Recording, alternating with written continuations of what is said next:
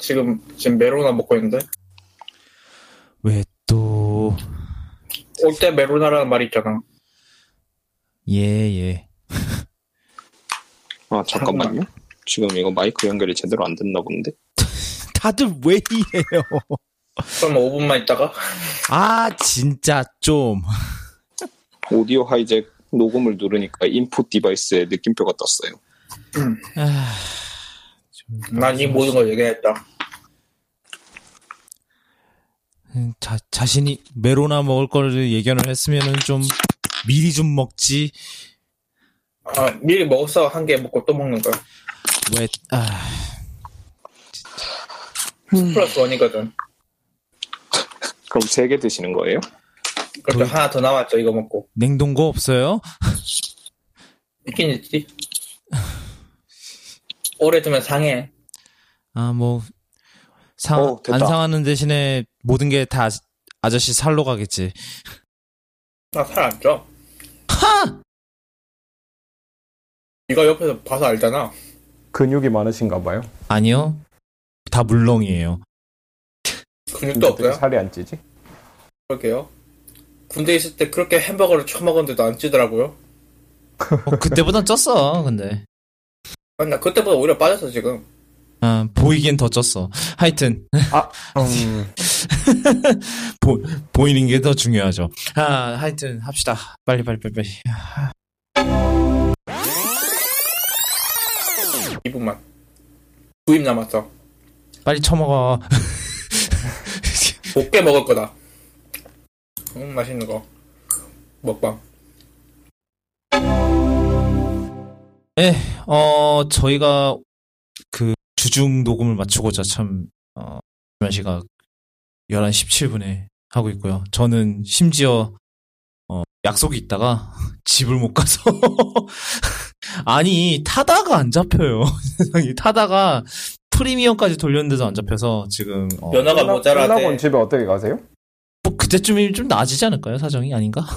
아, 그런 낙관적인 전망하에. 예, 뭐, 아니, 금요일에 그런 걸 바래. 아니, 일단은 지금 녹음 시간 전에 집을 못 갈 것 같으니까 일단은 여기서 하고, 그 다음은 네. 가서 고민을 해도 되는 거니까. 그래서 지금 사무실에서 녹음을 하고 있습니다. 바로 할게요. 시간도 별로 없고 하니까. 일단은 첫 번째 소식은 저희가 지난주에, 지난주에 누가 안 있었죠? 네, 닥터몰라님 걸려서. 예, 닥터몰라님 안 계셨던 사이에 저희가 앱스토어가 성의 앱 개방을 했다라는 소식을 전해드렸는데, 이게 어떻게 했냐면은 그냥 게임을 관리위원회랑 그걸 샤바샤바를 해서 연령 제한을 거는 방식으로 해결을 했더라고요. 그래서 그렇게 해서 성의 앱 개방이 됐더니 랭킹이 쫙 바뀌었다고. 섰다, 포커. 예, 지금은, 그때는, 고스톱 게임이 거의 스크린샷에 따르면, 그때 트윗의 스크린샷에 따르면은 2위부터 5위까지가 죄다 아니지.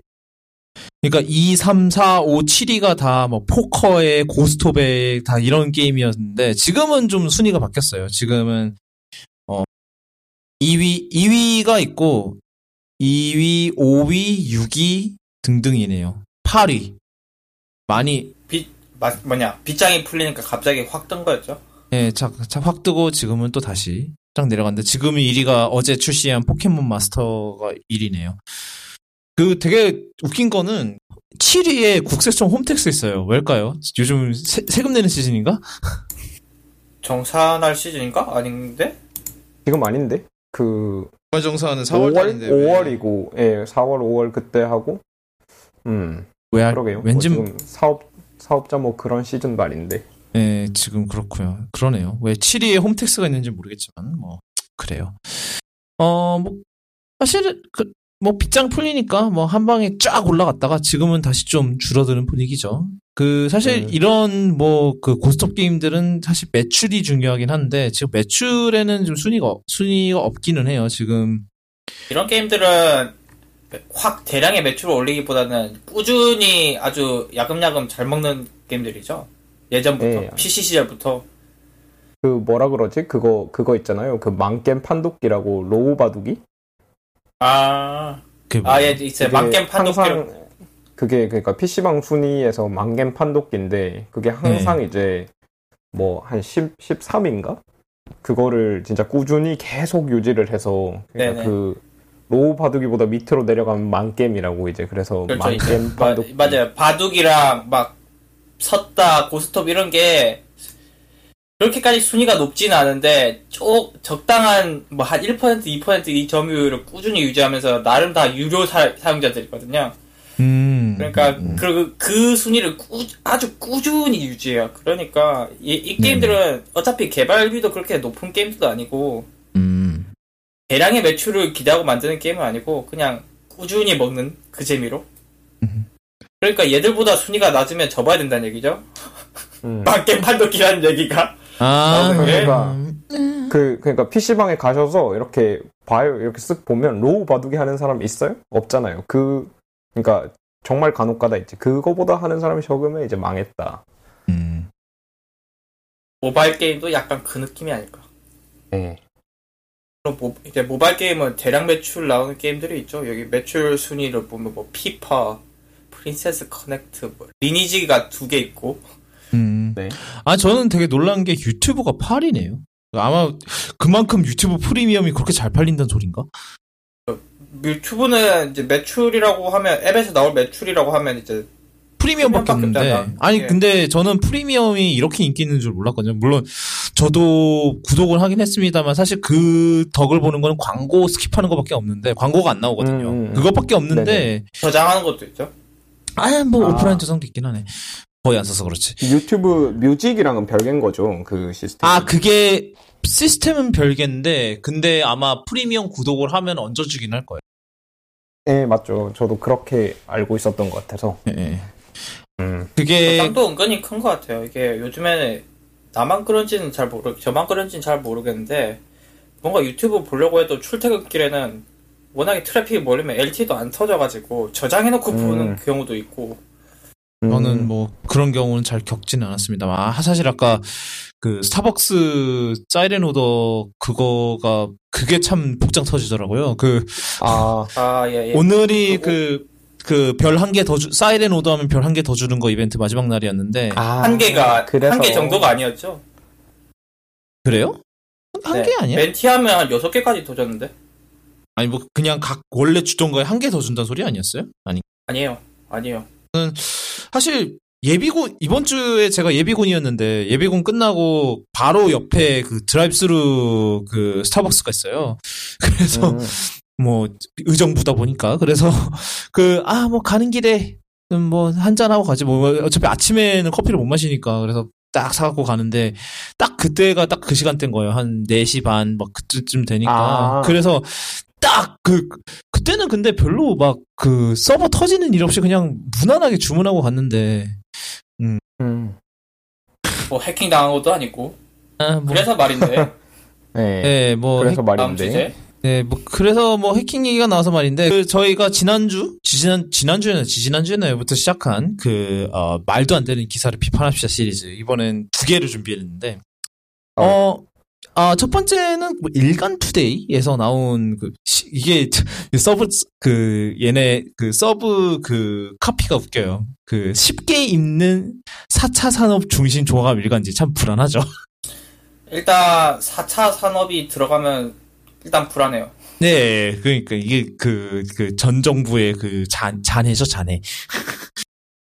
하여튼 그런데 그래서 이게 뭐 단독 이러면서 하면서 스타벅스 고객머니 무단 일출 해킹 신세계 불똥튀나 이런 소식인데 그러니까 골자가 이 기사가 단독인 데는 이유가 있네요. 네. 단독 기사 많이 쓸 수 있겠는데? 진짜 단독으로 특종을 캤는지 아니면 단독으로 삽질을 했는지 한번 봅시다. 네, 뭐 사실 근데 시리즈에 올라온 이상 대충 결론은 이미 예상된 바. 예, 그래서 제 생각에 이번 에피소드 제목이 정해진 것 같아요. 하여튼, 네, 대충 일단은 내용이 뭐냐면은, 일단 바로 앞에 그냥 첫 문단을 읽어드릴게요. 스타벅스 고객용 앱 해킹 사건으로 고객 돈이 일출되는 사고가 발생한 지 수일이 지났음에도 불구하고 스타벅스는 이 사실을 고객들에게 제대로 알리지 않고 여전히 사건 은폐에 연연하고 있어 파장이 일고 있다라는 되게 심각한 것 같죠. 스타벅스 앱이 무슨 취약점이 있어서 그거에 털려서 그런 건 것 같은데 근데 알고 보니 스타벅스 코리아 관계자는 지난 19일부터 인터넷 사용자들이 동일 아이디와 비밀번호를 여러 개의 웹사이트를 사용하는 성향을 악용 계정을 도용해 스타벅스 앱에 등록된 기프트카드의 잔액을 불법적으로 타 계좌로 이동시키는 사고가 발생하고 있어 사고 접수를 받고 있다라고 말했다. 이미 여기서 끝났죠? 네. 그러니까 이게 약간 쉽게 말하면요. 제가 요즘은 열쇠를 쓰는 집이 거의 없지만 제가 우리 집 문 열쇠를 이제 집 문 뭐라 그래야 되죠? 비상 열쇠를 예전에 막 집 문 옆에 화분 밑에 막 깔아놓고 그랬던 그게 있잖아요. 그렇죠. 그러니까 도둑이 이제 많은 사람들이 그렇게 한다는 걸 알고 우리 집을 털기 위해서 와서 화분을 열어봤더니 열쇠가 있더라. 그래서 그 열쇠를 따고 들어와서 집을 털어갔어요. 일단 여기서 1번 도둑은 잘못했죠. 2번 근데 이제 여기서 이 기사가 말하는 거는 그거를 이제 취재한 다음에 기자가 단독 열쇠 만든 회사 막 회사 뭐라 그래야 되지? 막 보안 체계 뚫려 이런 식으로 쓴 거랑 마찬가지예요. 그러니까 열쇠는 자기가 한 일을 한 거란 말이에요. 맞는 열쇠가 들어와서 문 열어줬는데 어쩌라고. 네, 근데 그거를 갖다가 이제 열쇠 자물쇠 잘못이라고 그러니까 어이가 없죠. 그러니까 결론적으로 이게 뭐냐면은 예전에 아이클라우드 해킹 사고도 그러니까 그때 이름이 뭐였는지 기억이 안 나는데 셀럽게이트였나? 하여튼 그래서 그 셀레브리티를 아이클라우드 계정이 다 털려서 그게 사진에 저장돼 있던 자기 사진 저장돼 민감한 사진들이 유출됐다. 누드 사진 이런 거 그런 사건이 있었는데 한 몇 년 전에. 그때도 사실 막 아이클라우드가 털린 거 아니냐 막 이런 거였는데 알고 보니까 피싱이나 이런 걸로 다 패스워드를 알아내서 그렇게 해서 뚫었거나 아니면은 다른 데서 똑같은 패스워드를 이용한다는 거를 역이용을 해서 여기에 접근해 봤더니 열리더라.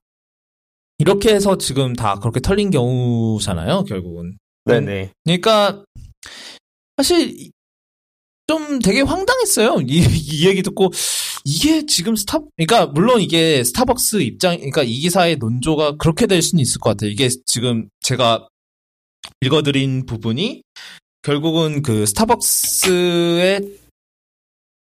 스타벅스 입장이잖아요. 스타벅스는 우리가 취약점을 뚫린 게 아니고 결국은 이렇게 말하죠. 사회공학이라고 하죠. 소셜 엔지니어링. 그걸로 인해서 털렸다라고 이렇게 얘기를 하는 건데 이게 물론 스타벅스의 입장이라고 주장을 하고 싶은 건지도 모르겠어요. 지금 다시 생각을 해보면.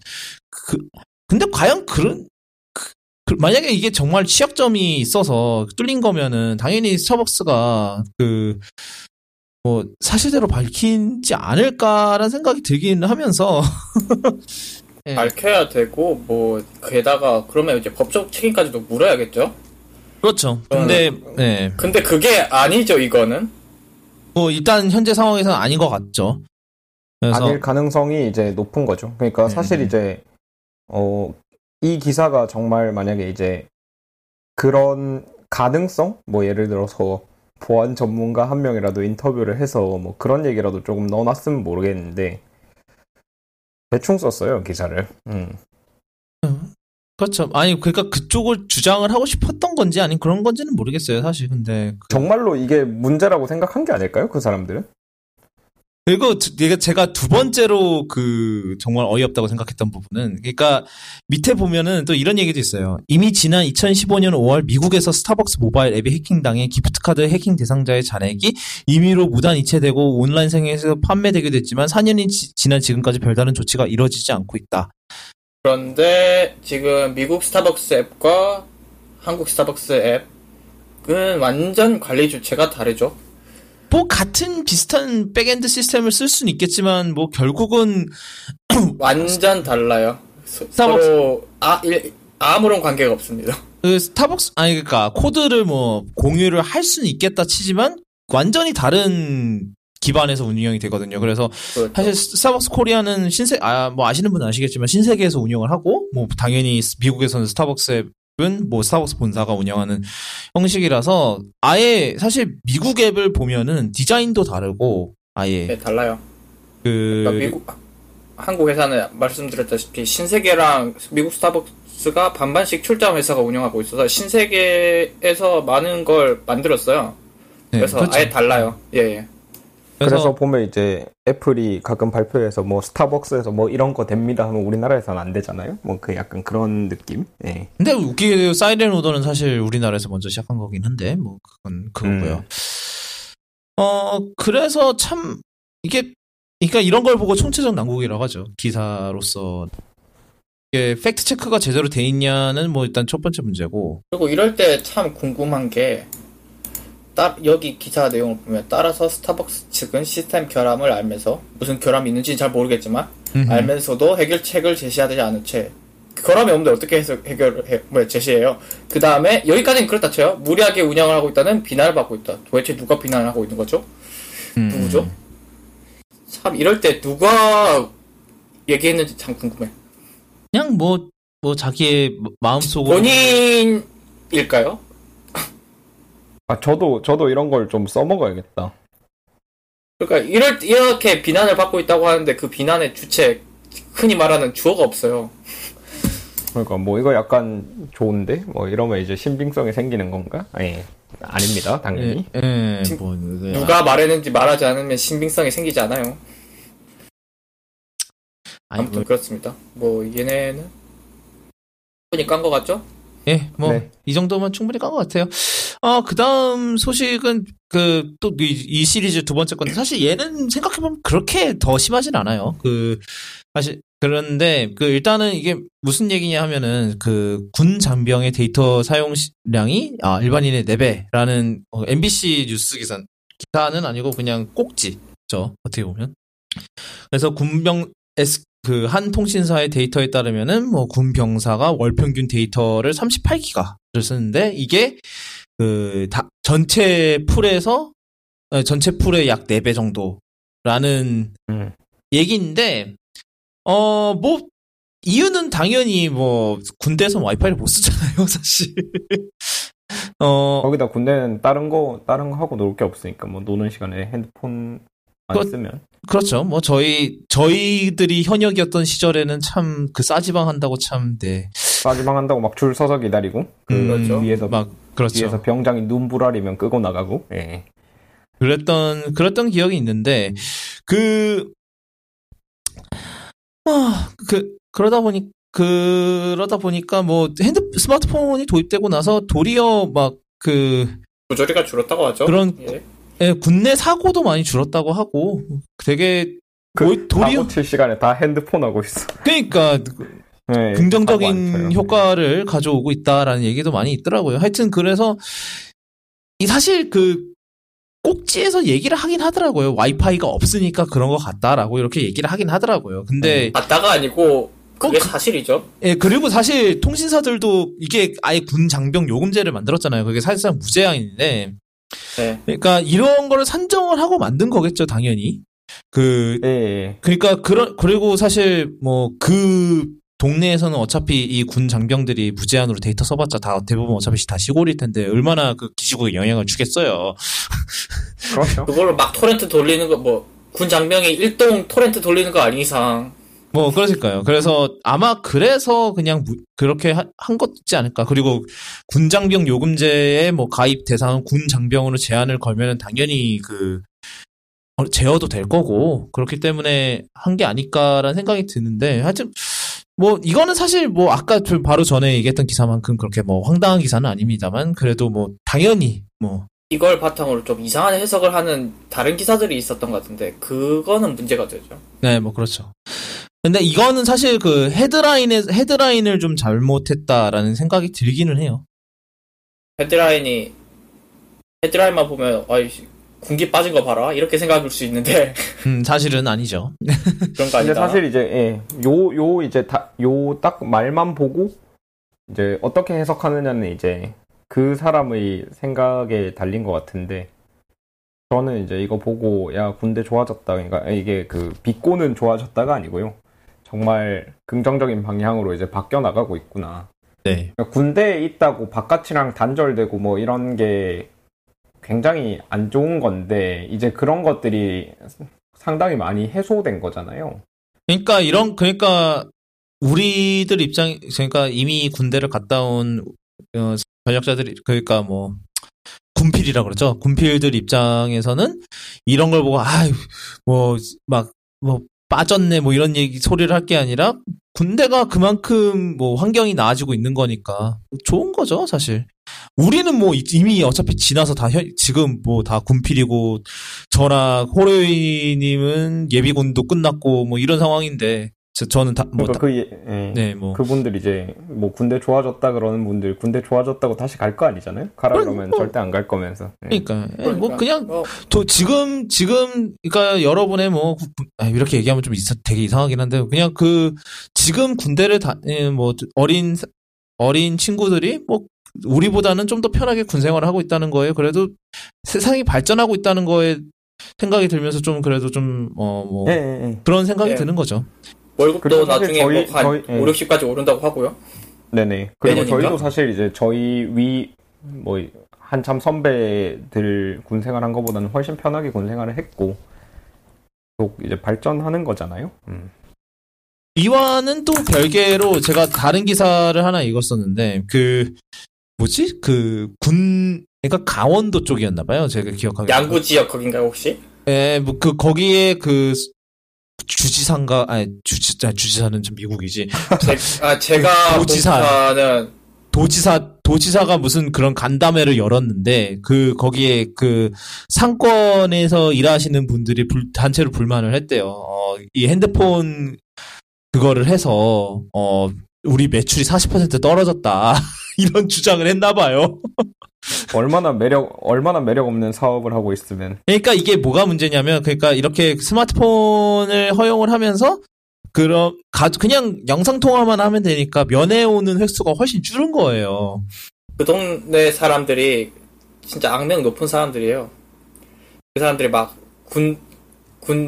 군인들 주말에 외출 나오면 막 PC방에서 3,000원씩 받고 그런 사람들이라서. 심하네. 3,000원. 그렇죠. 심지어 컴퓨터도 막 옛날 거야. 막 펜티엄 이러고. 뭐 그렇겠지. 그러던 사람들이 그런 소리를 하면 누가 뭐 들어나 줍니까? 물론 그 사람 구청이라는 사람 누구야? 가버너 아니고 도지사는 듣겠지만, 전 솔직히 매출 좀 더 떨어졌으면 좋겠어. 한참 떨어져야 된다고 봅니다. 그러니까 전통적으로 그냥 약간 비정상적인 방법으로 상권이 유지됐던 감은 없지 않아 있긴 하죠. 사실 생각을 해보면. 네. 예. 그것도 그렇고, 예, 맞아요. 그리고 이제 이분들 자기들이 이제 군인들 덕분에 이제 어떻게 보면 유지가 돼 왔던 상권이라고도 볼 수 있는데, 그때는 고마움을 몰랐던 거죠. 그러니까 사실 이제 자기들이 잘해서 이제 장사가 유지가 되는 게 아니라 군인들 덕분에 이제 이게 유지가 되는 거면 지속 가능성을 생각을 하면 이제 그렇게 하면 안 되는데, 이제 그렇죠. 본인들이 그러니까 그렇게 한 거는 이제 본인들 잘못이고요. 근데 이제 뭐 모든 사람들이 그렇게 다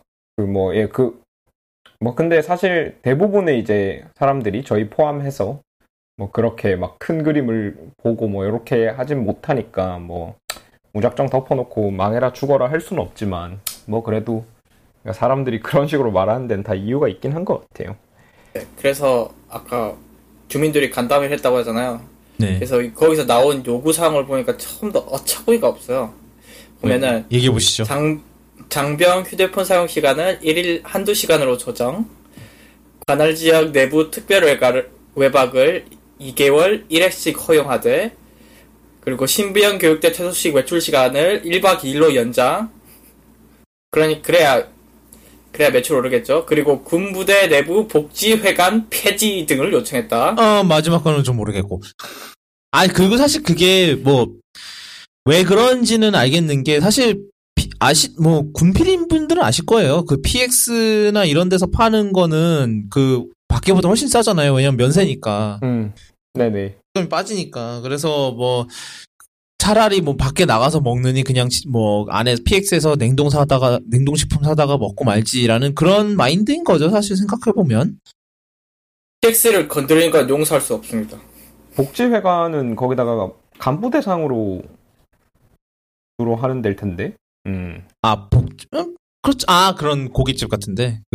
예. PX도 포함한 것 같아. 제가 알기로 병사가 못 가는 건 아닌데. 아마 거기 장교 간부들. 간부가 같이, 저도 기지에서 한두 번 그렇게 회식을 했던 것 같아요. 고기 회식. 예, 저도 회식은 했던 것 같은데, 근데 그것도 못 보겠다 이건가? 그걸도 못 보겠다. 사실 근데 저랑 호로유님이 있던 곳은 사실 주변 상권이 죽을 것 같지는 않은 게. 거기는, 예. 저희보다, 그러니까 한국 군 쪽보다도 미군이 많은 곳이라 미군 그걸 정통적으로 미군 그거 상대로 먹고 살았던 곳이기 때문에 그게 죽을 것 같지는 않네요. 생각해보면.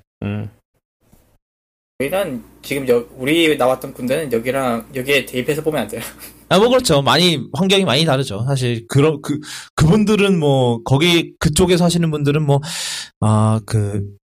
저희 같은 사람들이야 이제 외출 나와서 짜증나 지하철 타고 어디 딴 데 가야지 이러면 이게 되는데 대부분의 군대는 이제 외출을 나오면 그 주변에 있는 상권이 전부잖아요. 그렇죠. 근데 그런 주변 상권들이 이제 그걸 노리고 바가지를 씌우고 있으면 이제 그렇죠. 예.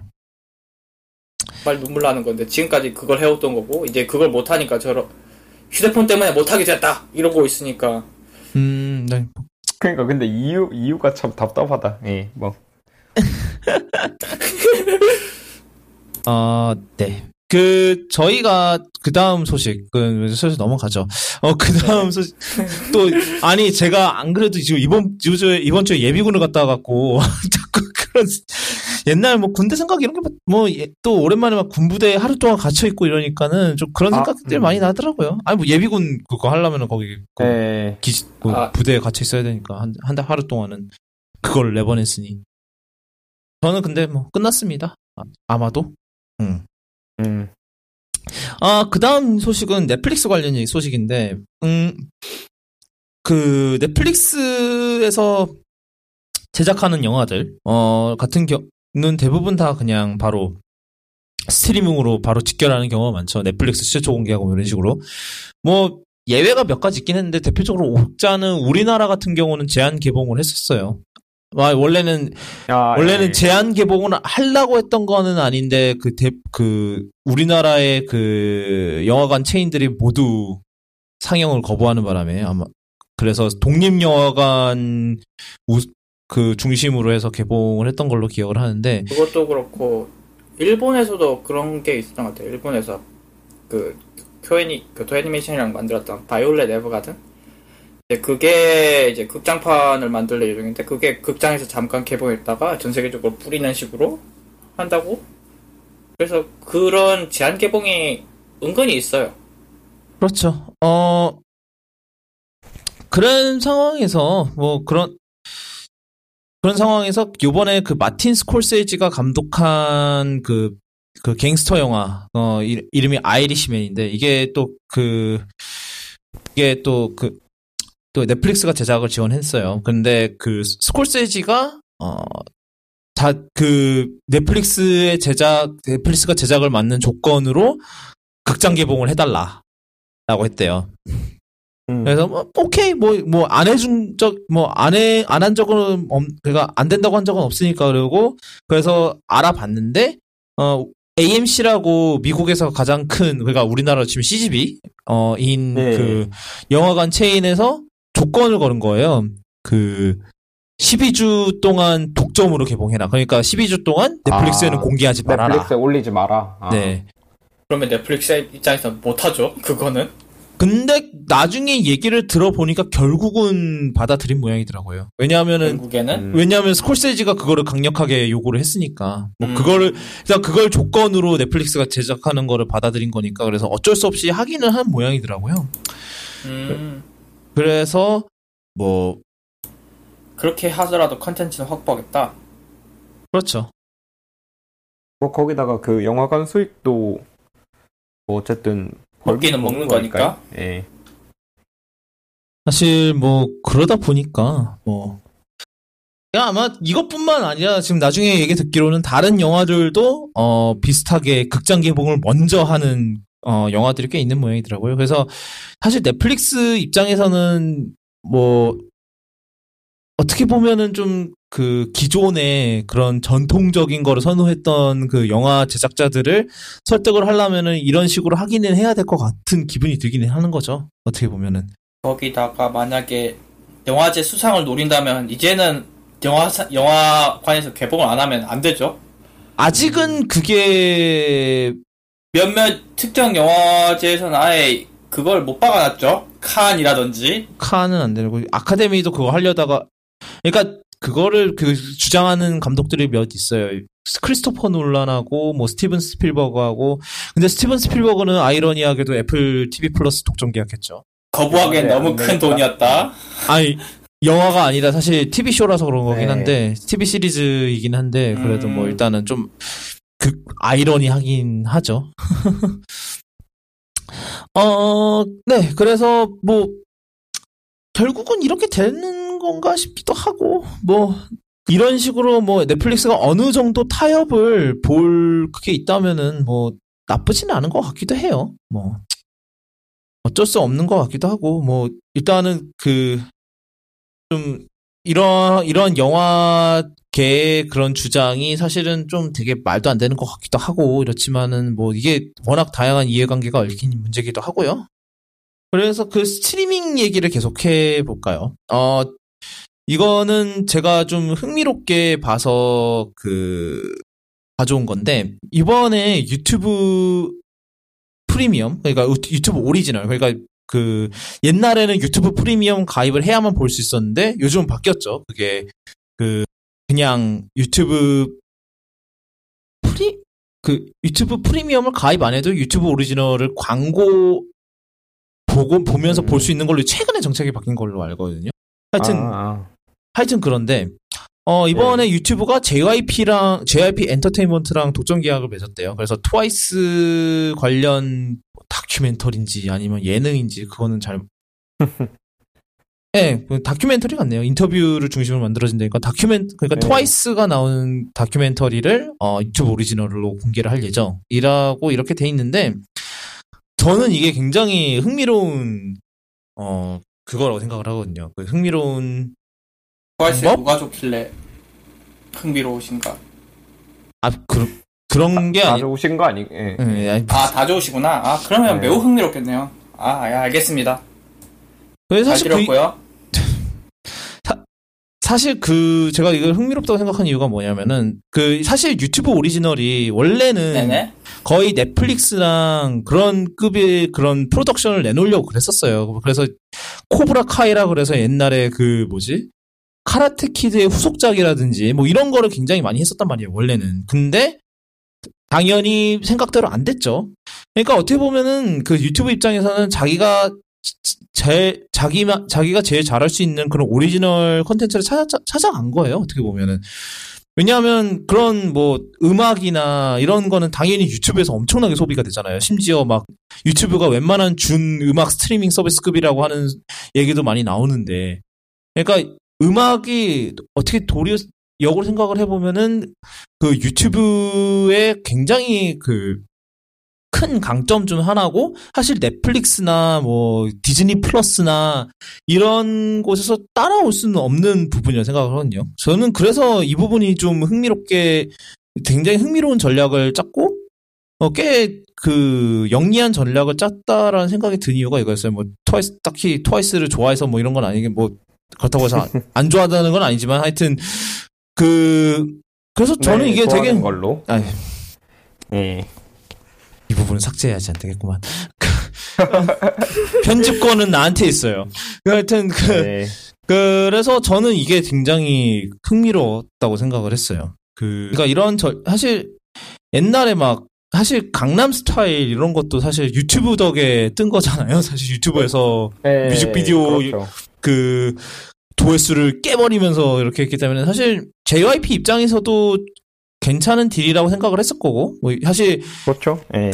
사실 한국 이외 시장, 미국이나 유럽이나 아니면 다른 곳에서 트와이스 이름을 트와이스든 누구든 이름을 알리려면은 사실 유튜브만큼 좋은 툴이 없긴 하거든요. 그래서 그러니까 약간 양쪽의 이해관계가 딱 맞아 떨어진 게 아닌가 그런 생각이 들더라고요, 보면서.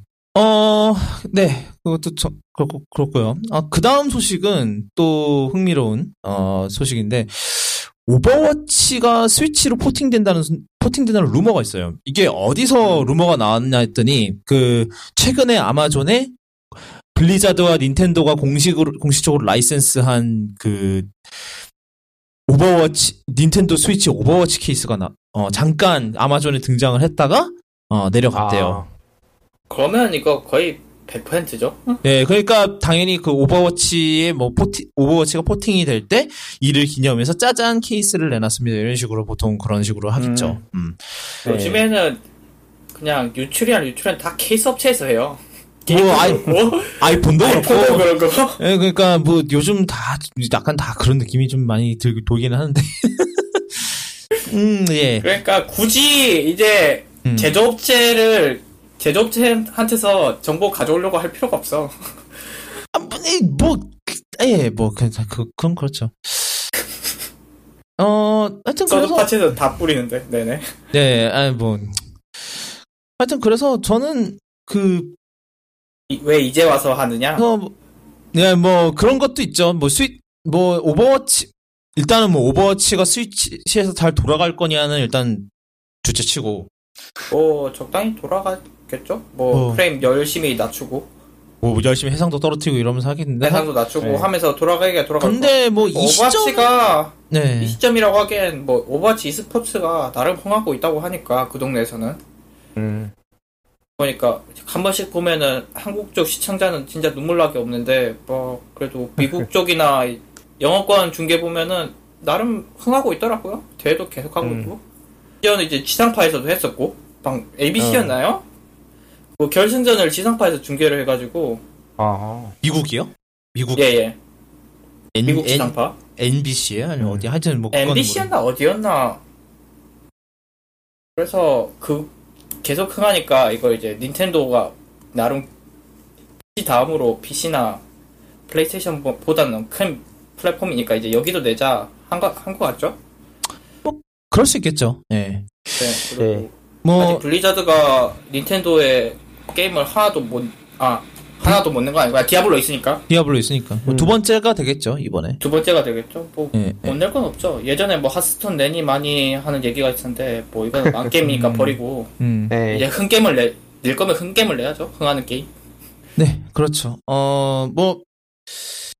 흥미로운 포팅이 될 것 같고요. 사실 저는 개인적으로 몇 가지 포팅이 됐으면 하는 게임 좀 몇 개가 보면은 저는 어쌔신 크리드 중에 옛날에 에지오가 나왔던 콜렉션이 있거든요. 어쌔신 크리드 2랑 브라더후드랑 레벨레이션인데 얘네들 다 2 같은 경우는 올해 10주년인 게임이에요. 그래서 사실 스위치에서 돌아가는데 전혀 문제가 없어요, 게임들이고. 그래서 딱 들어가면 좋겠다라는 그러니까 제가 2000년 후반대에서 2010년 초반에 나왔던 게임들이 딱 스위치가 돌리기에 딱 적당한 그런 것 같고, 그리고 배트맨 아캄 어사일럼이 올해로 10주년이에요. 그래서 걔도 스위치로 포팅되면 재밌겠다라는 생각이 들긴 하더라고요. 오버워치, 근데 저는 걱정인 게 오버워치가 스위치로 포팅되면 할만할지 참 모르겠어요. 이게 플레이스테이션 같은 콘솔로 해도 답답해 미치는 게임인데. 그러니까 PC로 하는 사람들 입장에서 답답한 거겠지만, 콘솔에서 하는 사람들은 그냥 그거대로 하는 거겠죠, 예. 그러니까 모두가 다 그거면. 오히려 스위치에서는 키마충들이 없어서 더 쾌적할 수도 있고요. 키마로 다 같이 조절 못하면은 괜찮을 수도 있을 것 같아요. 예, 그러니까 스위치는 제가 알기로 스위치도 할 수 있나? 잘 모르겠네. 그러니까 플스나 엑박 같은 경우에는 그 키마 달아서 하는 경우가 많잖아요. 근데 그 키마를 달면은 매칭을 따로 하죠. 아, 매칭을 따로 하고요. 그리고 키보드 마우스는 이제 나 똑같이 비싼 장비 쓰는데 나는 에임이 안 좋아서 못 맞추면 억울하니까 예, 예, 예. 똑같이 잘 안 맞는 조건에서 하면은 괜찮지 않을까? 근데 뭐 포트나이트도 뭐 스위치 해갖고 엄청나게 인기 좋다는데 그럼 잘 되지 않을까요? 사실 근데 좀 이 시점에 뭐 오버워치 인기가 거의 슬슬 많이 떨어지는 가운데에서 다시 한번 쫙 부스트를 해보려고 하는 것 같긴 한데 뭐 그러네요. 그 다음은 쫙 애플 소식을 가져와 봤는데 그 첫 번째 소식은 어제 있었던 일인데 갑자기 그 애플이 iOS 13.1 베타를 처음으로 배포를 했어요. 사실 원래 그 애플이 메이저 업데이트 버전 베타 테스트 할 때는 다음 버전은 웬만해서는 베타 테스트를 안 하거든요. 근데 그 관례를 깨고 지금 13.1 베타 테스트를 벌써 시작을 했어요. 그러니까 제 생각에는 아마 그 13.0에서 원래 그 WWDC 때 애플이 넣겠다고 약속한 기능에서 많이 빠졌어요. 뭐 예를 들면은 뭐 쇼컷 액션이라든지 아니면은 그 CD 쇼컷을 대화형으로 왔다 갔다 하면서 질답해서 입력한다든지 뭐 그런 기능이 많이 빠졌거든요, 이번에.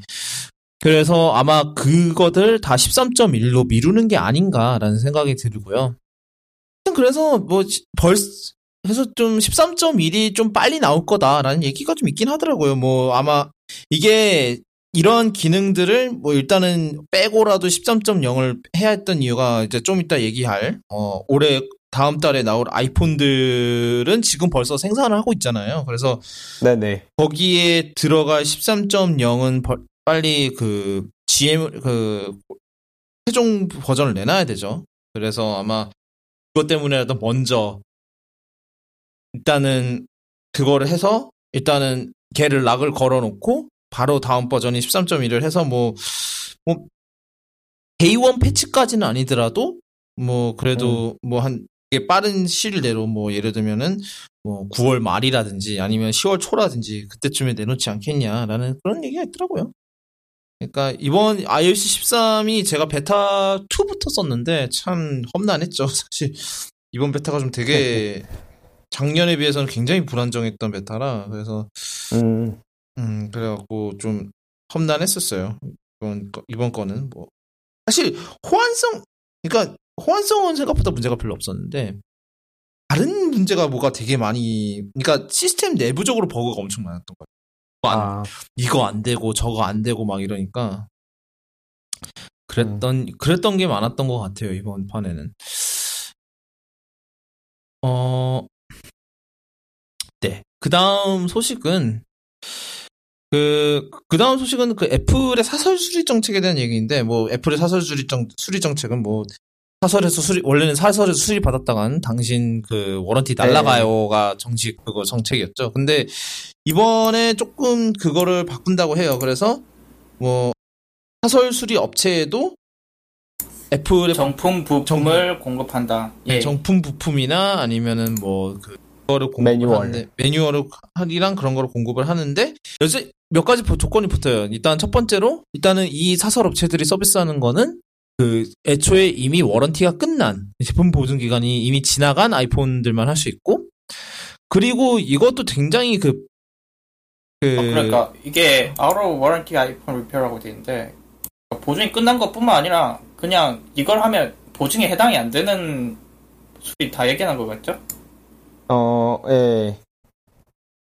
그러니까 예를 들어서 이제 보증 기간 중에라도 제가 지금 아이폰을 깨먹었다 그러면 와서 리퍼를 받아야 되잖아요. 지금은 그러니까 후면이 깨지면 리퍼를 받아야 되고 전면이 깨지면 디스플레이 교체를 받아야 되는데 애플이 이제 정식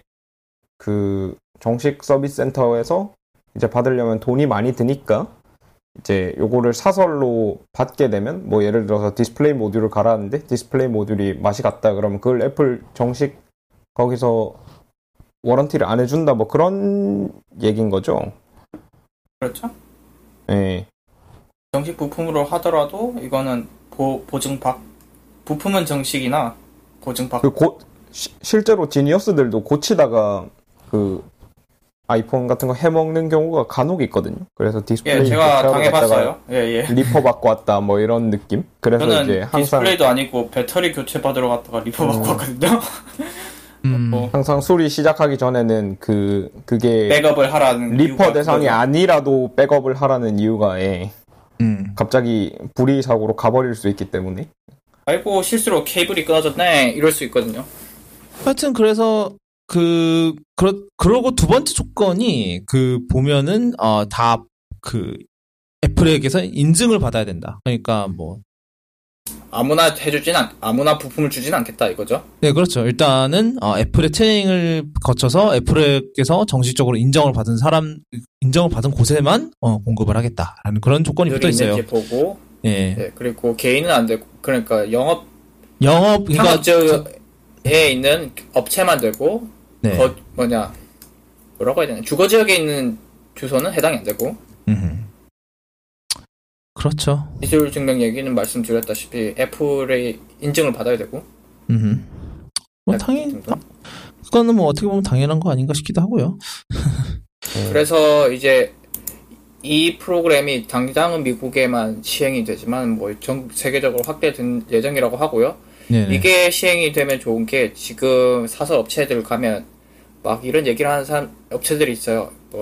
막 우리 부품은 이제 진짜 정품이다라고 하는데 그건 소비자가 확인할 길이 없고요. 거의 10중 8구는 불화죠. 불하거나 아니면은 가끔씩 진짜 정품은 정품인데 다른 중고폰에서 수리하다가 수리하고 남아온 걸 그걸로 새 것처럼 재활용하는 보통 그런 게 많죠. 보통 그런 식인데 아닌 경우가 많죠. 네, 뭐 다시 말씀드리지만 확인할 방법이 많이 없어요. 그렇죠. 예, 뭐 그걸 다시 뜯어서 확인을 해보실 건지 아니면 그런 것도 문제도 있겠고.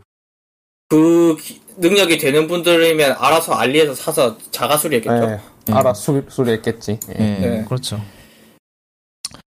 하여튼 뭐 좋은 정책인 것 같고요. 그래도 뭐 그러니까 약간 공인 수립 센터나 아니면 애플 스토어 지니어스 바의 그거를 영역을 침해하지 않으면서 뭐 나름 상생할 방법을 찾는 그런 게 아닐까 싶은데 예.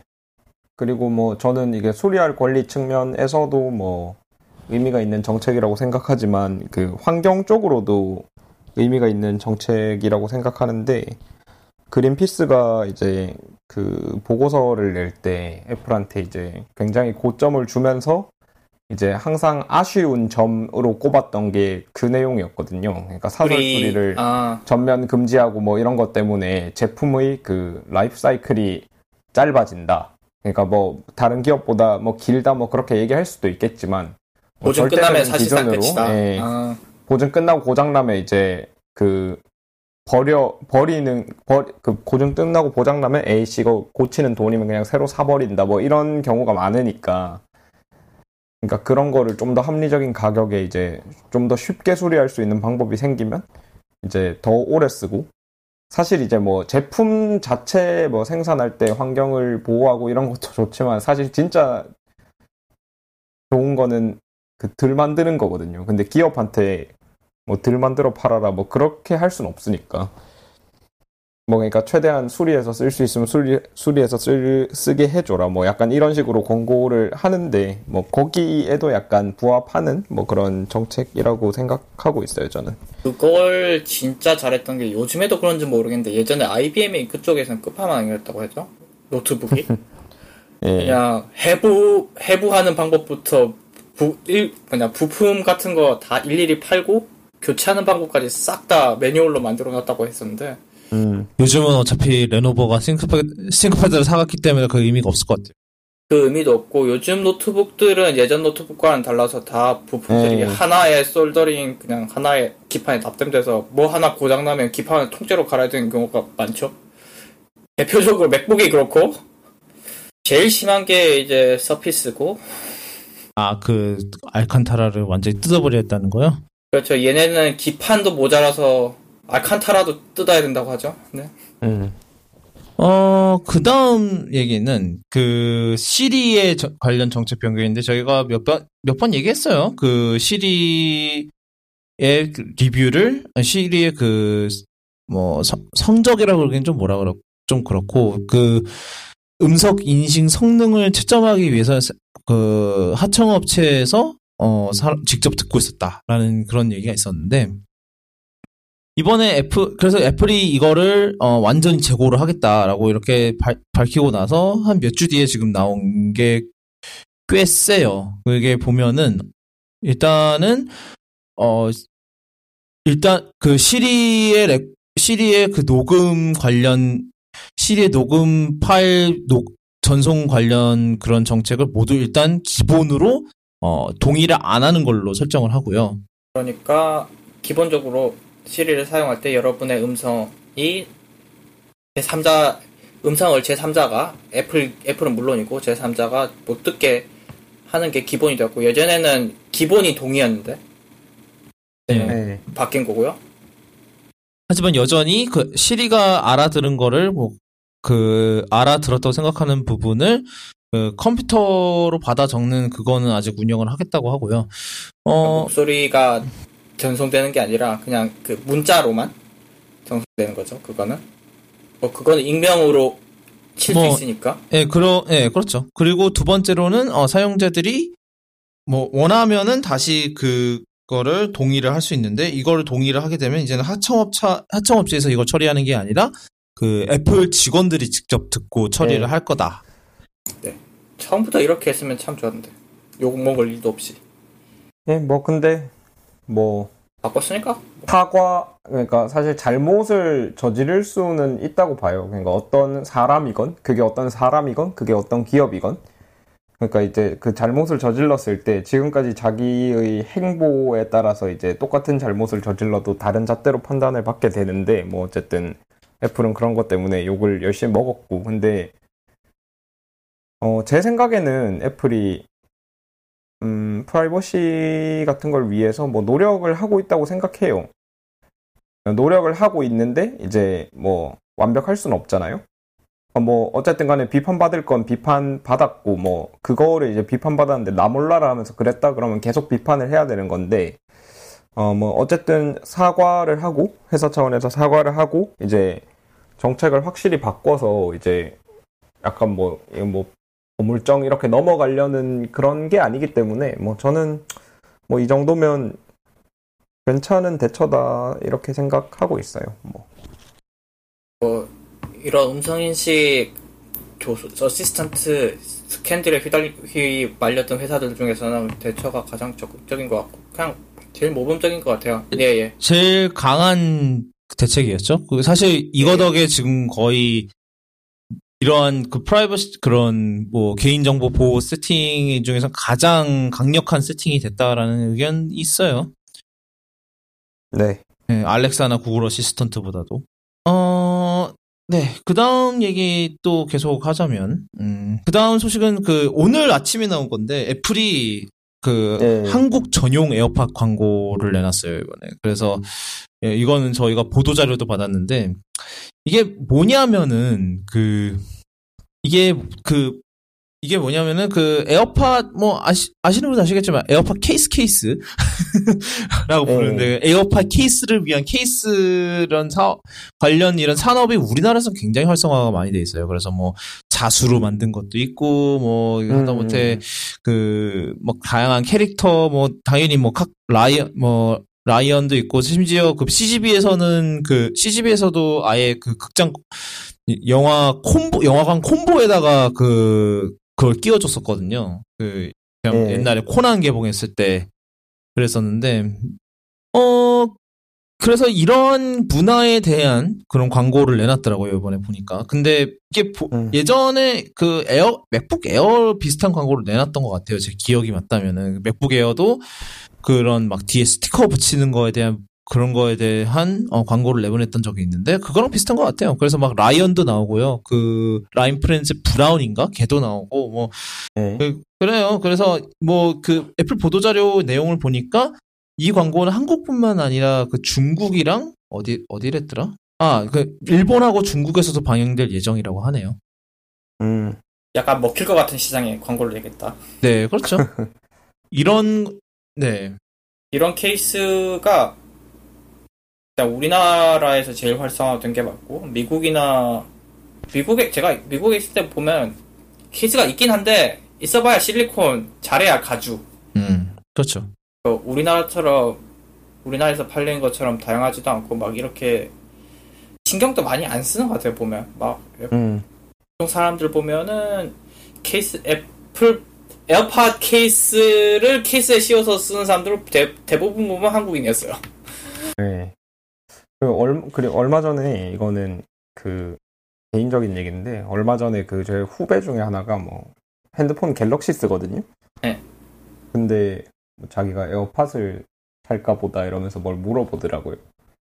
갤럭시 버즈 있는데 에어팟을 사는 이유가 있나? 뭐 그런 식으로 이제 물어봤는데 뭐 그냥 에어팟이 뭐 근데 그러니까 사실 오픈형보다 커널형을 더 좋아하는 친구거든요. 근데 거기다 아이폰도 아니고 갤럭시를 쓰는데 에어팟을 산다 뭐 이랬는데 이제 나중에 이제 얘기하면서 보니까 어쨌든 에어팟을 구매를 했는데요. 그 친구가 그 에어팟 사자마자 뭐 에어팟 케이스는 어떤 걸 써야 되고 뭐 키링은 어떤 걸 써야 되고 그런 거 막 말하는 걸로 봐서는 그거를 부러워했다. 버즈와 에어팟의 그 매력을 가르는 그것 중에 그것도 분명히 하나가 있었던 것 같아요. 케이스 시장. 그러니까 그렇죠. 버즈에는 씌울 만한 예쁜 케이스가 없다. 뭐 약간 그런 그렇죠. 느낌?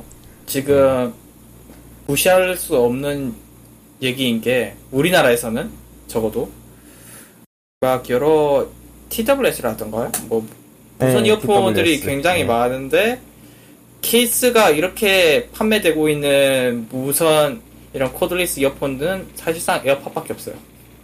그렇죠. 뭐 다른 애들은 그런 거 할 만한 그게 안 나오죠. 물량이 안 나오죠. 예, 물량이 안 나오죠. 예. 없어. 지금 저도 소니 거 쓰는데 얘는 케이스가 없어요. 그래서 그냥 스티커 붙여놓고 마는데 스티커라도 있는 게 어디야? 이건 스티커 따로 나온 게 아니라 그냥 포켓몬 센터에서 샀던 스티커 붙인 거. 그러니까 제 말은 그러니까 스티커라도 붙이시는 게 어디냐는 거죠. 그렇죠. 그거 정도밖에 못 하는 거고 뭐 다 나머지도 다 똑같습니다. 뭐 그나마 뱅앤올uf슨 얘들도 뭐 케이스 걔는 아예 그냥 지네들이 내놓는 거 아니에요? 그거는? 지네들이 내놓는 것도 없어요. 그냥. 그래서 사실 뱅앤올uf슨 제품은 좀 케이스 씌우기도 그런 게 케이스가 워낙 이뻐서 가죽으로 만들었잖아요. 그게. 가죽으로 만들었잖아요. 근데 가죽으로 만든 케이스를 또 가죽 케이스를 씌우면 뭐 하자는 거야? 그렇지. 전 근데 처음에 그러니까 에어팟에 케이스 씌운다 그랬을 때 저는 그렇게 생각했거든요. 왜? 왜라고 케이스를 했는데? 씌운다고? 네, 저는 왜? 이게 그러니까 있지. 결국은 그거예요. 그 사실 물론 뭐 우리야 케이스를 보통 그냥 보호를 해야 되니까 이런 식으로 하지만 사실 이런 분들한테 보호의 이상인 거죠. 자기의 그 개성 표출 뭐 이런 그런 거를 케이스로 하는 거예요. 사실 폰 케이스도 어떻게 보면 비슷한 방식으로 진화를 해왔고 물론 여전히 이게 에어팟 케이스 핸드폰은 보호가 좀 더 강하긴 하지만 그러니까 에어팟 케이스랑 그 휴대폰 케이스의 큰 차이점 중 하나는 여전히 그 휴대폰 케이스는 보호가 더 큰 목적이긴 해요. 하지만 그 에어팟 케이스는 그 같은 경우는 물론 자기의 개성 표출이 더 크긴 하죠. 어차피 이게 뭐 얼마나 보호가 되겠어요. 사실 뭐 보호가 되긴 되겠지. 왜냐하면 사실 표면이 케이스 표면이 사실 흠집이 잘 나는 편이긴 하라 해서 흠집은 잘 나지만 얘는 떨어뜨린다고 뭐 고장이 나거나 그러진 않는 편이니까. 네, 뭐 그렇긴 하죠. 근데 고장날 부품도 별로 없어요. 걔는 안에. 그건 모르겠고. 그건 모르나? 응? 휴대폰에 비하면? 휴대폰은 떨어지면 깨지니까. 누구는 제 회상 대통령 아까 얘기한 뱅앤올uf슨 그거를 쓰고 있는데 네. 한 짝이 엘리베이터 사이로 떨어졌대요. 그거는 근데 마침 그때 경비원 분이 엘리베이터 통로 지하로 가고 있었어서 바닥에서 주워서 줬대나 봐요. 네. 근데 고장이 났대요. 너무 아. 높은 곳에서 떨어져서. 그렇겠네요. 예. 그러면 뭐가 떨어져도 다 고장날 것 같은데요? 그 정도 높이면? 뭐 그렇긴 하죠. 워낙 작으니까 그 사이로 쏙 빠진 거죠. 그 엘리베이터 그 공간 사이로. 예. 싹 빠진 건데, 뭐. 그 다음은, 이것도 오늘인데.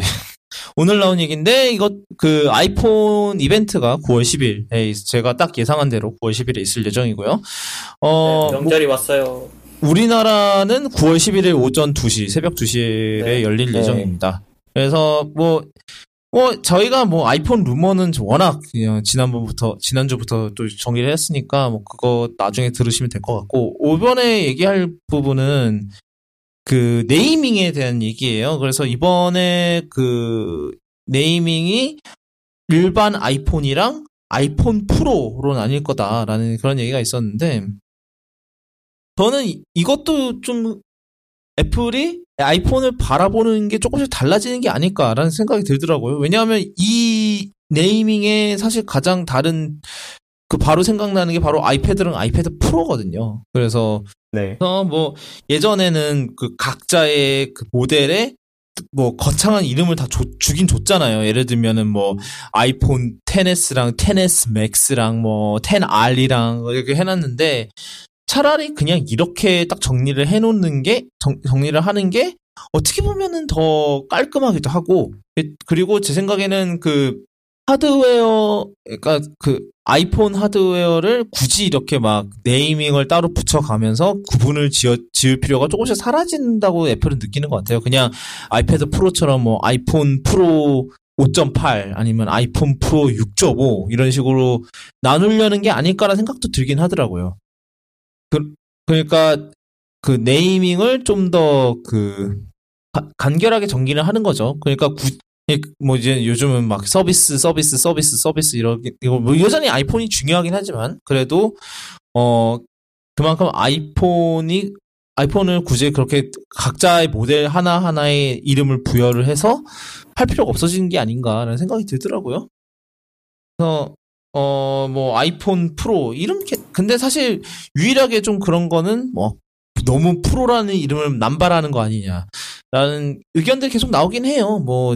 여기저기다 프로 다 붙이고 다닐 거냐, 조금 더 그러니까 결국 더 비싼 게 프로인 거냐, 이런 얘기. 더 비싼 게 프로. 예. 사실 근데 저는 근데 말은 될 수 있겠다는 생각이 드는 게, 사실 생각해보면은 웬만해서 대부분 사람들한테 그냥 아이폰이 충분해요. 근데 그러니까 폰으로 뭔가 많은 걸 하는 사람들에게는 아이폰 프로라는 이름을 하는 것도 나쁘지는 않은 것 같긴 해요. 이게 사실 프로라고 해서 모든 프로페셔널이 다 쓰는 것도 아니고, 사실 그리고 사실 생각해보면 모든 사람은 각자 자기 분야에서 프로예요. 그렇죠. 예. 그래요. 네. 프로라는 거를 극히 일부에만 한정할 필요도 없고. 네. 그냥 애플이 약간 요 단어의 해석 자체를 다르게 가져가려는 생각일 수도 있고요. 가능하죠. 예. 그래서 사실 저는 도리어 이렇게 해서 좀 내 이름이 좀 깔끔해졌으면 좋겠어요. 그냥 아이폰 프로 2019년형 6.5인치 이런 식으로. 그러니까 뒤에 모델명 구분 지을 거는 그냥 나중에 그냥 괄호로 정리만 하면 되지. 그리고 정리만 하고 그냥 다른 사람도 그냥 아이폰 프로 이렇게 얘기만 하면 되니까, 사실 굳이. 그러니까 맥북 프로도 그런 식으로 잘 살아왔는데 최근에 나오는 사태 생각해보면 잘 사는 것 같지는 않지만 어찌됐든 제가 오늘 그것 때문에 회사에서 아주 한바탕 했거든요. 그래서 비행기를 못 탄다. 비행기에 못 싣는답니다. 그거는 사실 그거 얘기 자체는 저희가 지난번에 했었어요, 사실. 네, 한번 했었는데 그때도 이제 저희가 그 얘기도 했었지 않나요? 어떻게 구분할 거냐. 네. 맞아. 어느 세월에 시리얼 조회하고 앉아 있을 거냐. 그래서 몇몇 항공사들이 내놓은 답이 그럼 죄다 블락해버리지 뭐가 된 건데. 근데 이해는 돼요? 귀찮으니까 이런 거긴 한데, 그래서 사실 제가 베트남에 출장을 간 동료들한테서 오늘 아침에 출근하다가 연락을 받았는데, 항공사에서 뭐 몇 프로는 안 된다고 이렇게 딱 얘기를 했대요. 그러니까 그 사진을 봤는데, 애플이 그때 2015년 9월에서 2017년 2월까지 판 맥북 프로 이렇게만 돼 있는 걸 사진을 그걸 그대로 그냥 복붙해갖고 그렇게 썼더라고요. 근데 그중 한 사람께 2016년이어갖고. 그래서 제가 뭐 적당히 이렇게 대응하는 방법을 다 알려줬거든요. 일단은 디자인이 다르고요. 다르게 생겼고요, 일단. 뭐 그것도 못 믿으시겠으면 애플의 왜 있잖아요. 지원 웹사이트 들어가서 시리얼 그러니까 아까 호로이님이 언제 그러고 앉았냐의 그거인 시리얼을 해서 왜냐면 근데 그러고 하셨네요. 뭐 하여튼 근데 어떻게 했는지 모르겠는데 뭐 통과는 했대요. 근데 다행이긴 한데 하여튼 그래서 그러니까 일부 항공사들이 그걸 되게 빡세게 보는 것 같아요. 그래서 주의를 해야 될 것 같은 그런 기분이 들어요. 아직 대한항공도 그러는지는 모르겠네요. 대한항공이나 땅콩항공이나 부도항공이나 법사네? 그래서 한번 좀 볼까요? 과연 대한항공에서도 안 된다고 하나? 얘네 서비스 안내를 봐야 돼. 뭘 봐야 돼?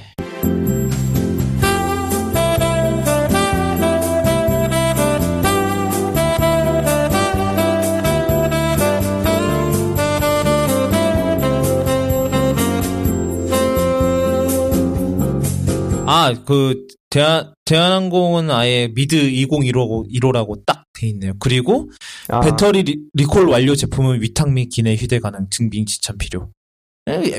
땅콩항공은 제대로 하고 있네요, 정책을.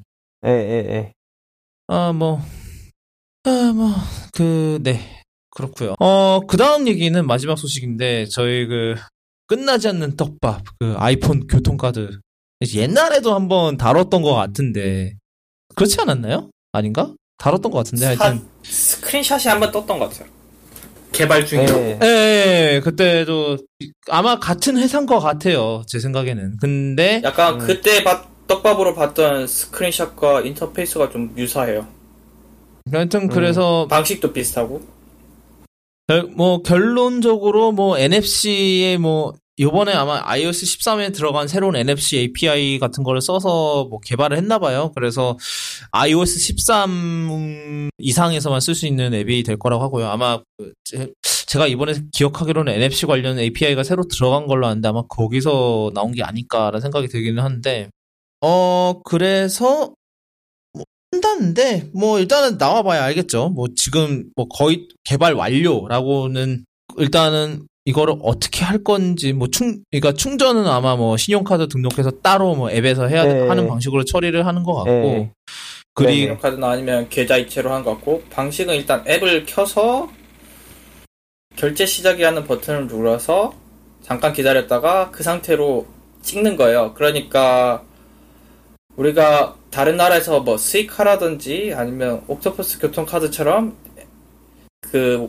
아이폰의 지갑 앱에 통합되어 있는 건 아닌 것 같고요. 그건 당연히 아니죠. 그거는 아마 제 생각에는 그걸 하려면 애플페이부터 먼저 들어와야 돼. 애플페이부터 먼저 들어와야 됩니다라고 했을 거고, 카드사들이 안 돼 이랬을 거고, 그리고 당연히 애플은 빡쳐서 그럼 안 해 이렇게 됐겠죠. 딱 봐도 뻔하지 뭐. 에? 어디? 이게 전 애플페이랑 무조건 같이 가는 건지는 잘 모르겠어가지고. 거의 같이 가요. 일단은 이렇게 개발을 했다는 거는 제 생각엔 당분간 애플페이가 안 나올 것 같다. 인 것 같고. 그래서 아이폰용, iOS용 레이 플러스 앱에 해당 기능이 내장이 돼서 그렇게 나가는 모양이에요. 그래서 저는 이게 어차피 여기에 따르면 0.3초 내로 결제가 가능하다네요. 물론 앱을 휴대폰을 꺼내서 앱까지 키고 하는 시간까지는 포함이 안 돼 있는 시간이죠.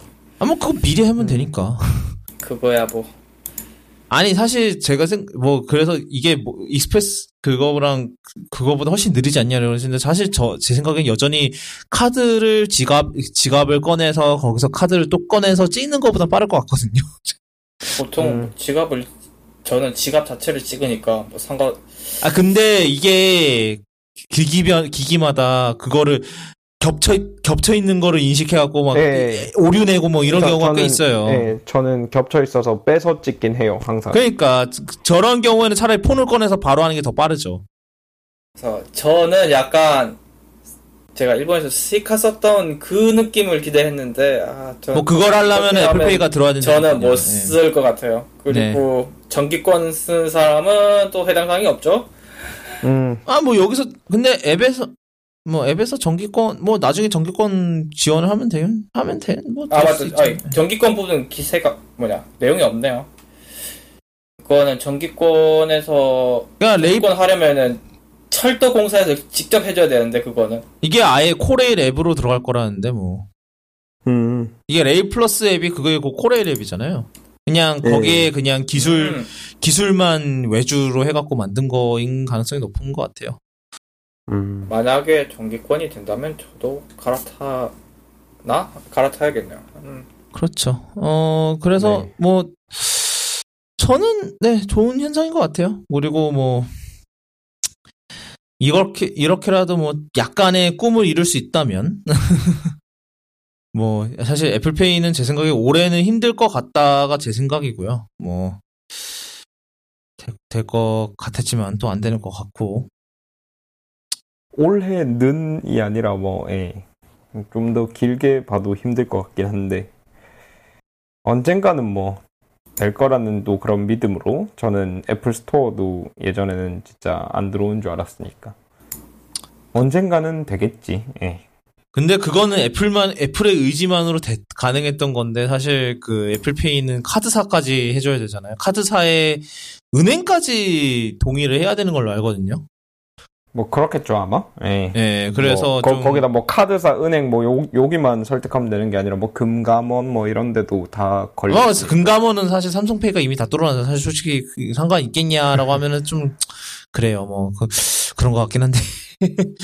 그래서 뭐 두고 봐야겠죠. 아마 제 생각에는 애플페이는 힘들 것 같아요 올해는. 그렇게. 뭐 만약에 정말 기적적으로 된다 그러면은 아마 9월 이벤트 때 얘기를 하겠죠. 항상 돌아가는 행복회로 이 시점쯤에 올해는 혹시 하지만 뭐 역시 그런 건 그런 느낌. 네. 네. 네, 오늘은 이쯤 할까요?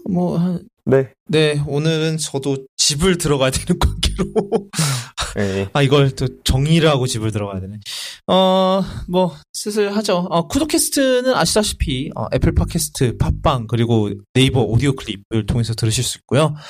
오늘 했던 이야기들은 kudo.me/cast/092에다가 정리해 놓으니까 다 들어보시고 또 기사 관련해서 기사를 좀 더 찾아보고 싶다 이러면은 그 기사를 참고해 주시면 될 것 같습니다. 뭐 지금까지 쿠도캐스트였고요. 지금까지 들어주신 청취자분들과 청취자분들 가족들 그리고 있으시다면 청취자분들의 소중한 반쪽 되시는 분들까지 또 행복한 한 주 되시고 또 그 한 주가 지나갈 때쯤 또 돌아오도록 하겠습니다. 다음 주에 뵐게요.